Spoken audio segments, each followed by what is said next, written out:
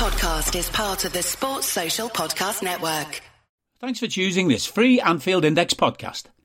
If you'd prefer to listen to this or any of our other shows without adverts, then now's the time to check out Anfield Index Pro.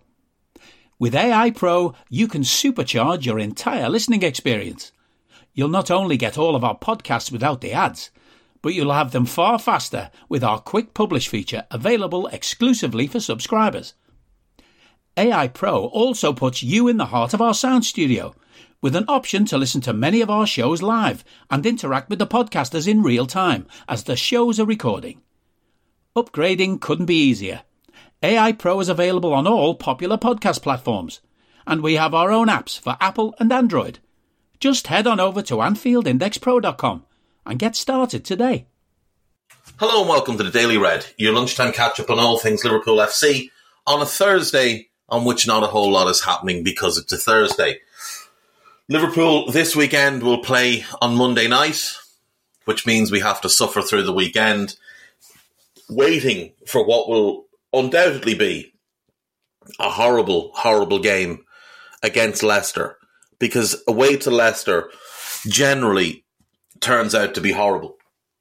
Last season, you could look at that loss as the game that cost us the league. We went to the King Power, flying. They were awful. They were in dreadful form. They were riddled by injuries. And somehow we came away with a 1-0 defeat, despite dominating the game.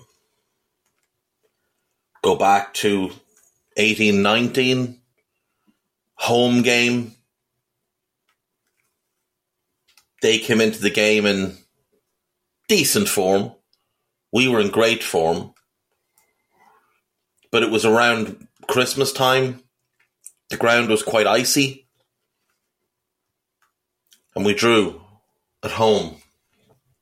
And that maybe is one of the results that cost us the title that season. And despite the fact that Leicester could potentially get relegated this season, despite the fact that if you were to rank every goalkeeper who's played in the Premier League, from whether they've played 1 minute to 3,000 minutes, within the bottom 3 or 4 goalkeepers on that list, potentially even the bottom 2, would both be Leicester goalkeepers. The Leicester keepers have been awful this season.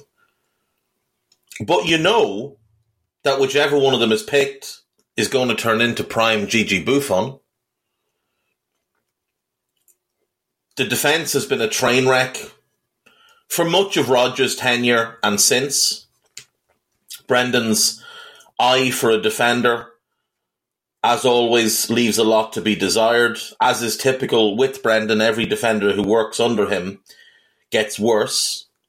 Rodgers inherited a good defensive team from Claude Puel and set about destroying that, because that's what Brendan does.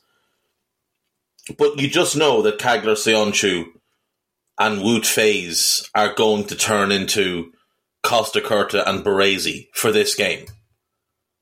Because that's just what happens when we need a win and we play a bad team in a bad situation.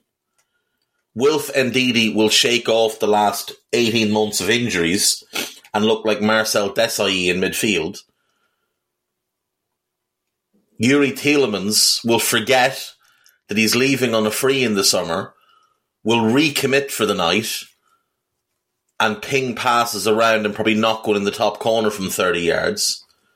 James Maddison will play like Zvonimir Boban. Harvey Barnes will be like Roberto Donadoni. And Jamie Vardy will just be an absolute pest. And he couldn't be anybody else other than Jamie Vardy, because he's just the most Jamie Vardy of all Jamie Vardys. So that's what we have to look forward to this weekend. But we have to wait until Monday night. So not only does the anxiety of the game ruin your weekend, a loss could ruin the week that follows. But we do come into the game on a good winning run. And we're finding ways to win games, which is something that we struggled with, obviously, for much of the season. So fingers crossed, we pull this one out, get ourselves another win, and get ourselves on the heels of the two United clubs, Newcastle and Manchester, put the pressure on them so that they have to win their games. If we look at the fixtures for the weekend, you would fancy both of them to win, but Newcastle away to Leeds with Big Sam. I mean, that's a much tougher game than it would have been a fortnight ago. Manchester United at home to Wolves, you would expect them to win. It would be fairly catastrophic for them if they don't win. But they've got a goalkeeper who can't save anything and forwards who can't score at the moment. So if Wolves could come and be really disciplined and just park the bus and maybe try and catch them on a counter-attack, I mean, stranger things have happened. They could grab a draw there. Beyond that, then, Newcastle will take on Brighton in midweek. Now, bear in mind, Brighton got walloped by Everton on Monday night and face Arsenal on Sunday. So they almost certainly will need a win or a result as they continue to try and get into Europe. So maybe that gives Brighton an added incentive and maybe they take something off Newcastle. Then United go to Bournemouth. United's away form has been rotten this season. Now, Bournemouth are pretty much on the beach, but they have been winning a lot of games recently. 2 bad home losses to West Ham and Chelsea. But maybe they pull something out. Then United face Chelsea. Frank Lampard maybe has something up his sleeve for us. Maybe there's a Mitrovic return with a vengeance he's back, I think, this weekend. And if he's up to speed for that United game on the final day, maybe he causes them some trouble and maybe he wants revenge for the fact that he lost 8 games of his season for an incident that took place there. For the Toon, Leicester at home, battling relegation, maybe they go there and can scam their way to a draw. And then they get Chelsea last day of the season. And again, maybe Frank Lampard has something in store for us. Newcastle need 6 points from the remaining 4 games. Leeds, Brighton, Leicester and Chelsea. In all likelihood, they will get their 6 points. But there is a chance that they won't. We've seen teams who don't have that experience of closing out a season buckle under the pressure. And there's no question that Newcastle have hugely overperformed this season. I mean, go through their squad man for man. It's not a top 4 squad. They've got a handful of players that are top 4 players. Botman, Guimaraes, Kieran Trippier's got top 4 experience at Spurs and Atletico Madrid, obviously. Isak is an outrageous talent, but, Fabian Schär, a mid-table player for most of his career, lower mid-table, bottom half for much of it with Newcastle. Dan Burn, I mean, he was part of Leicester teams that finished in the bottom half. Joe Willock, I know he came through at Arsenal, but he doesn't have any experience in big pressure games. Same goes for Joelinton. Callum Wilson spent much of his career in the lower leagues and with Bournemouth. He doesn't have experience in these type of games. Would you put faith in St. Maximin or Jacob Murphy or Miguel Almiron? I mean, Almiron was great earlier in the season and then just sort of fell off a cliff. Injuries and tiredness and whatever else. But they don't have players used to seeing something like this out. And then you look at United, and they're clearly not a good team. They clearly aren't a good team. They need 9 points from 4 games. If we win out, they need to win 3 of their 4. And they look really shaky at the moment. And there's a simple explanation for why they look shaky. Is that they just don't have good players. That they've spent all this money, and yet, as bad as we've been this season, who from their team would you take? You wouldn't take De Gea, obviously. Now, you wouldn't take any other goalkeeper over Ali, but I think there's quite a long list of keepers you'd take over De Gea. You wouldn't take either of the right backs because neither of them are up to much. You wouldn't take their centre backs. Martinez is a myth and he's injured. Maguire is awful. Varane is well past his best. You wouldn't take Lindelof. So, you're not touching them. Luke Shaw is a good player, but he's also prone to errors and stupid mistakes. And he's very inconsistent. Technically, talent-wise, he's very, very good, but month-to-month performance level, not great. Not great at all. In midfield, you would probably take Casemiro over Fabinho. And I love Eriksen, but I wouldn't take him over, say, Thiago. I would take Bruno over Henderson. That's not a question. But you're not taking Anthony. You're not taking Weghorst. I like Rashford. I would take Rashford. But we have Diaz. So it's not a position of need for us. And if Diaz had stayed fit, who knows what he would have done this season, because he was really starting to come into his own. They're just not a good team. They spent all this money, and yet you'd look at them and say, well, they need a new goalkeeper. They need a new right back. They potentially need a new centre back. You need one more in midfield. You need a number 9, and you need a right winger because you spent all that money on Anthony, and he's just not good. So you wouldn't trust them either. And their goal difference, +8 for the season. We're +25. We're +25. And for all the talk of them having this incredible centre-back pairing, they've conceded only 1 goal less than us while scoring 18 less than us. And if you look back at the last 30-odd years across the top 5 leagues, if you get to +30 in the goal difference column, you get top 4. There's only 2 incidents where teams have gotten to +30 and not gotten top 4. One was the Fiorentina team in 06-07 that finished 2nd or 3rd but got docked 15 points for Calciopoli. And the other was in the Premier League when Arsenal finished on +33 in 16-17, but 4 other teams also hit +30, which had never happened before. Well, not in the time I've looked it up, which is basically from about 1990 onwards.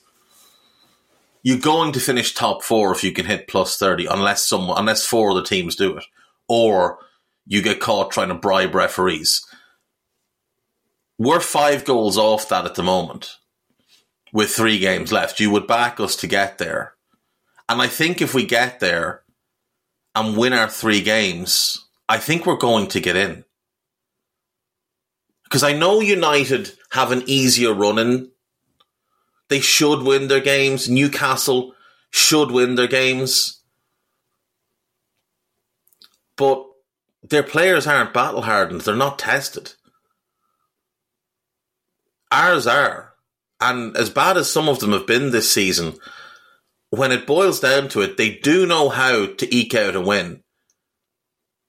And we're on this really impressive run of games at the moment. where, we haven't always played well. That's the thing with this run of wins. Like, you look at since we lost to City 4-1, we drew with Chelsea. We didn't play well at all. And they should have beaten us 2-0. They had a goal disallowed and they missed an absolute sitter. But we got a draw. We played Arsenal. They went 2-0 up. We fought back. We should have beaten them. But for a big chunk of that game, we didn't play well. We didn't play well in the first half against Leeds and we beat them 6-1. We didn't play at all well against Forest and we beat them 3-2. Didn't play great against West Ham, beat them 2-1. Unbelievable first 15 to 18 minutes against Spurs. After that, very poor. Still won the game. And we weren't good against Fulham or Brentford, but we still won those games. And winning without playing close to your best is a really good marker for a team. Leicester Monday will be tough. Villa the following Saturday will be tough, but they do look like they're running out of steam just a little bit. Like all the effort that they've put in under Emery. And remember, under Unai Emery, up until their defeat at Old Trafford, they'd been the third best team in the league from when Emery took over to that point. Having, under Steven Gerrard, been one of the worst teams in the league. And the truth is, they were neither one of the worst nor one of the best. They're somewhere in the middle. They're a middle-of-the-pack team. Emery had them overperforming. It was unsustainable. They were running hot all over the place in terms of XG against, things like that. So they were bound to come back to earth a little bit. And they are starting to look like a very leggy team. Because they don't have a huge squad. So he's had to play the same players week in, week out. And then we get Southampton on the final day, and they're going to be relegated. Like, right now, if Everton take 1 point from one of their remaining 3 games, Southampton would need to win all of their games, hope that Everton don't take another point, that Leicester don't take any points, that Leeds don't take any points, and win their remaining 3 games by considerable margins. They're 12 goals worse off in the goal column compared to Everton, while being 8 points behind them with 3 games to go. They're going down. They'll be down by that final day. They'll have nothing to play for. They'll be probably checked out. And we should go there and hammer them.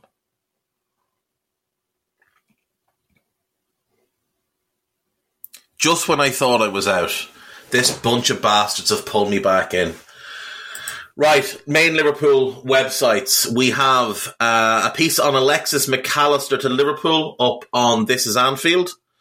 Do check that out. Liverpool defender taking the positives, despite playing only 9 games and 2 loans. That is Owen Beck. He's had a really tough season.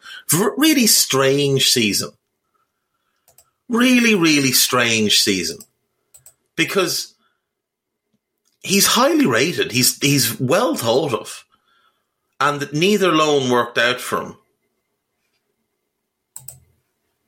There are reports coming from Italy, Marzio, that Barella is a very serious target for us and that we watched him last night. And if we did, we'll have been impressed.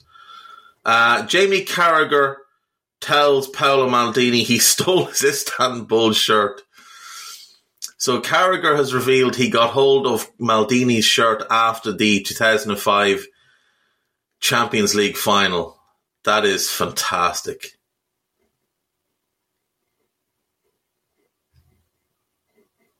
It's a huge honour for me to have that shirt. You don't want it back, no? What a shirt to have. I mean, you're talking about the greatest defender of all time there. So that's got to be prized possession for Carragher. Steven Gerrard has hailed the quality of Nicolo Barella ahead of Inter Milan's... he did hail it ahead of their victory. Barella was very good in that game, and Inter won 2-0 with him kind of as the fulcrum in midfield. He and Alexis as the 2/8 would be spectacular. And when you think about it, the asking price, rumoured asking prices for the pair of them is kind of 60 million each. The rumoured asking price for Jude was 120 million. If you could get Alexis and Nicola Barella for 120 million, the same price as Jude, that would be much better business than just buying Jude. I understand there's a fascination with Jude, but let's all be serious for a second. There's also a lot of rumours now about Manuel Ugarte and the fact that he might be moving up our list of targets. So you can read about that on This Is Anfield. On Liverpool.com, there is a piece about Jurrien Timber. We'll have a look at the Media Digest. There's also a piece about Ugarte, piece about Jurg Schmadtke. Liverpool could test Newcastle with a $110 million dream transfer and telling hint after a top 4 race. This is a piece about Bruno Guimaraes. There are reports that Bruno Guimaraes is someone that we'd like. I think there's absolutely no chance. The cost alone would be ridiculous. We could have had him for a third of what they'd want now when he moved there. But if they do fail to get top 4, I will be interested to see what happens with him. Will he sign a new deal? There's a piece here about Keyrol Figueroa and his career so far. He's obviously a young player tipped for very big things. We'll have a look at this Media Digest quickly. Liverpool keen on former Manchester City star as part of double swap. Seko Fofana. Seko Fofana is a really good player, but I don't think he's quite the level that we are looking for. Liverpool prepares $55 million offer for midfield star. So some shit Italian website claims we're going to offer €50 million for Ryan Gravenberch. Now, bear in mind, Ryan Gravenberch moved to Bayern Munich a year ago for about £18 million, and was dreadful for them all season. And these gang of intrepid reporters claim we're going to give them a 25 million profit. If that happens, we are the dumbest club in Europe. So I don't think it's going to happen. I saw a really good theory on the Discord channel yesterday, which was that Gravenberch and potentially Matheus Nunes were players we were looking for to fill a certain type of role, not necessarily as one of the starting 8s, but perhaps as a third 8 who could play against certain oppositions if Curtis Jones was leaving. Because if you look at them statistically, they're similar enough. They've got similar types of strengths, similar types of weaknesses, but Curtis's recent run of form suggests that we don't need either of them and shouldn't be spending money on them, and should spend that money on what we actually need, which is a left-sided centre-back, a defensive midfielder, and 2 starting 8s. So I'm hopeful that the Ryan Gravenberch thing will just go away. It seems like lazy journalism at this point, the way it's just constantly regurgitated, all the same names constantly being regurgitated. We'll move on then to AnfieldIndex.com. Calvin Ramsey's back in training, so the thought that he had torn his ACL has proven to be false. It turns out it was like an MCL injury, which is good news. So he's back. And it's going to be a long process to bring him back, but it's good to see him back on the training pitch. Joe Gomez, A Good Think by Both Parties, written by David Davis. Check that one out. Daichi Kamada and the Bosman Possibility, written by Stephen Smith. I wouldn't be against the signing of a player like that. He's very, very good. The news team have a piece up about Tchouaméni and the potential of signing him. And then there's a piece called FSG Entitled Liverpool Fans and a Performative Fan Base.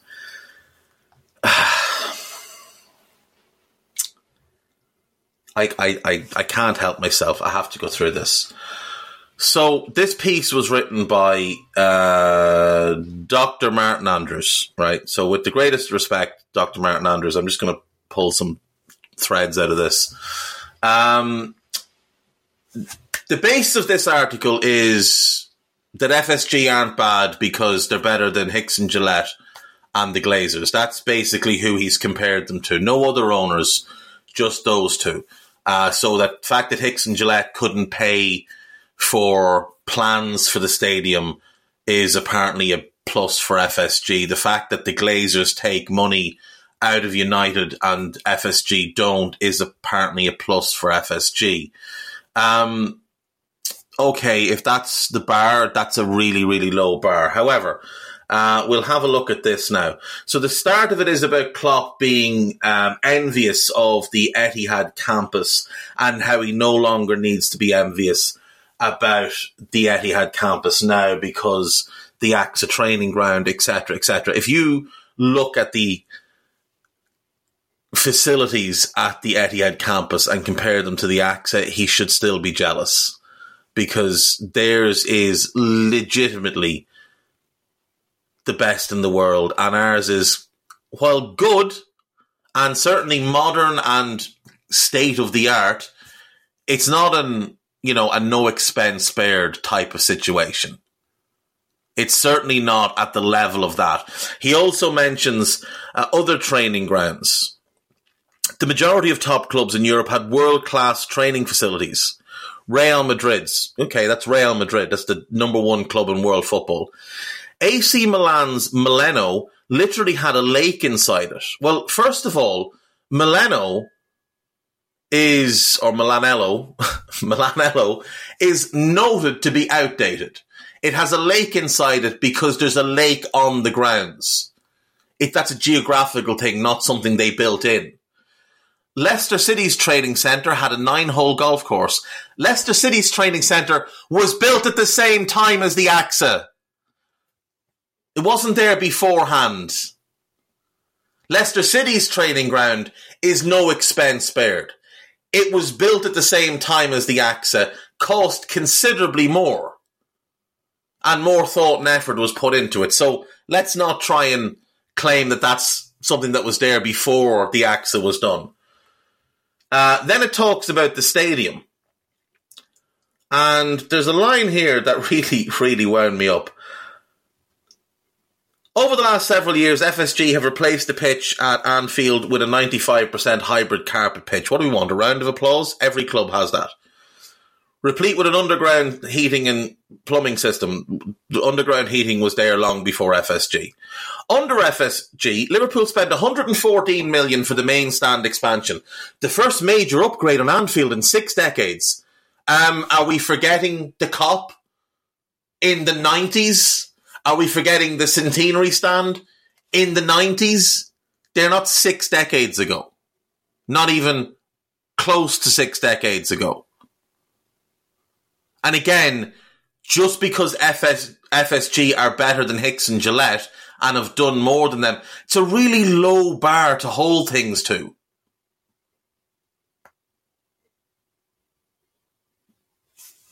Again, the AXA is not nearly the caliber of the Etihad campus. So, you've mentioned that multiple times without actually taking a big dig into the facilities at both. Then there's some stuff about how Liverpool fans lost their shit because the club didn't pay for a midfielder in January. Now, this is correct. This piece I fully agree with. Jurgen Klopp is the reason we didn't buy a midfielder last summer. Jurgen Klopp is the reason we didn't buy a midfielder in January. If we miss top 4, and look, regardless of whether we get it or not, this season's a failure. This season sits on Klopp's feet. This is Jurgen's fault. There is mention here of the fact that John Henry's wife has become the target for certain fans. That's always been out of line. And if you are tweeting or commenting about Linda, there is something wrong with you. Like, if you're commenting about her physical appearance or a part of her body or anything like that, there is something deeply wrong with you. So I'll agree with the good doctor on this one. However, The club's infrastructure spending over the last 4 years totals up to 250 million. If FSG wanted to be popular with the fan base, they would have just spent 250 million on player transfers. But FSG chose to behave like responsible stewards of the club. No, they didn't. They took the cheap approach. Because there's no way they couldn't have spent 250 million on the infrastructure while also putting the 250 million towards the team. Because, see, that's what good owners would do. Good owners would have paid for the infrastructure themselves. Because the people who benefit most from the improved infrastructure is FSG. Because their asset grows in value based on this improved infrastructure. And the 250 million spent on said infrastructure likely raised the cost of the club, or the value of the club, by about 500 million. So, money that didn't come from their pocket will double and then find its way into their pocket. FSG didn't build a new training ground because Jurgen wanted one. They did it because it made business sense for them. The same reason they're extending the stadium, because it makes business sense for them, because it increases the value of their asset. So that when they look to sell, or sell a minority share, or potentially borrow money against their existing portfolio, or sell a percentage of the greater FSG portfolio, they can make more.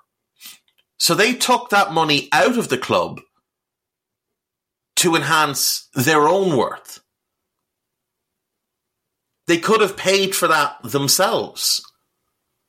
There's absolutely no reason they couldn't have paid for it themselves. The FFP guidelines are very clear. And these are the champions of FFP. But yet, when given the opportunity to spend a little bit of their own money on an asset, remember, that they paid 300 million for, that they now value at over 4 billion, a 14 times return on investment. They've put nothing in since. And the loans that they took out, that they have the club repaying, have interest on them. So, you know, I'm sorry. Then it goes on to talk about the revenue growth, and that's absolutely true. The revenue growth has been excellent under them. Tremendous. The second highest grossing club in the world. We're just going to discount City's cheating. But why are we always so broke then? Why do we have no money to spend?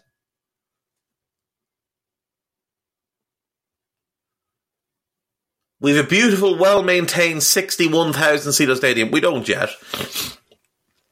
As well as a world-class training centre that has plenty of room for expansion. Does it? Meanwhile, our greatest rivals have a stadium with leaking roofs, flooding toilets, and faded paint on the walls. Being better than the Glazers is not an achievement. They're actively shit owners. Actively shit. They're not the bar at all. I'm sorry, but this is shit. Oh, God.